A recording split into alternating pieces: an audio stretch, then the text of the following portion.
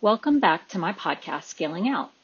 As I mentioned last time, in the professional world, a unicorn is the rarest of employees, the one that embodies all the traits required to excel at their position.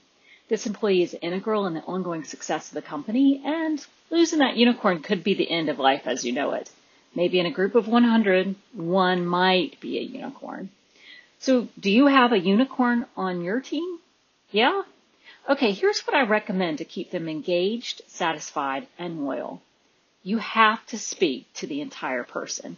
Just as they are the entirety of those skills that you so enjoy and appreciate on your team, you need to provide them every avenue of management support and career development that you can offer. So first, let's talk about professional development. I've got 4 things on my list that I think you should include. The first is ensure that they are constantly challenged by asking them how they feel about the project work assigned. Offer special projects that will then keep them engaged. Second, provide special opportunities for enhanced training. Go outside of your way to incorporate them in learning opportunities, such as conferences or external training that's not available to the whole group. Third, recognize them for their work. And this is at the individual level, in the group level, at the organization, and even at the company level. This can just be as straightforward as thank you notes that include the upper management, but it could also include financial incentives. Think raises, bonuses, and promotions. And finally, from the professional aspect, I wanted to highlight the ability that you have to connect them with peers and with other leaders. This gives them the opportunity to expand their networks and talk to others outside of their management chain. All right, that's the professional group of tips that I would give. What about personally? When we're talking to the whole person, the entire person, I have 4 ideas around that. First, provide additional benefits. Think about comp time for those crazy project timelines and even after hours work that they work on. Or provide some flex time. Give them Fridays off for a month or forever.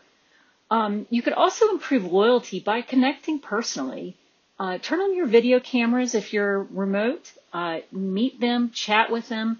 I would recommend, however, keeping it during the workday. You don't want to add more quote-unquote work to their items by connecting at a personal level after hours, unless they initiate that. Third, go to bat for them in HR for benefits.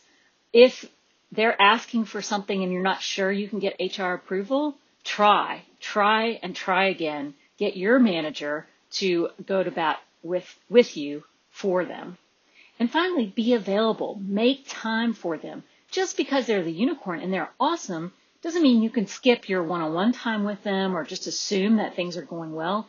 You really need to connect with them personally, make sure things are going well, and be available for them.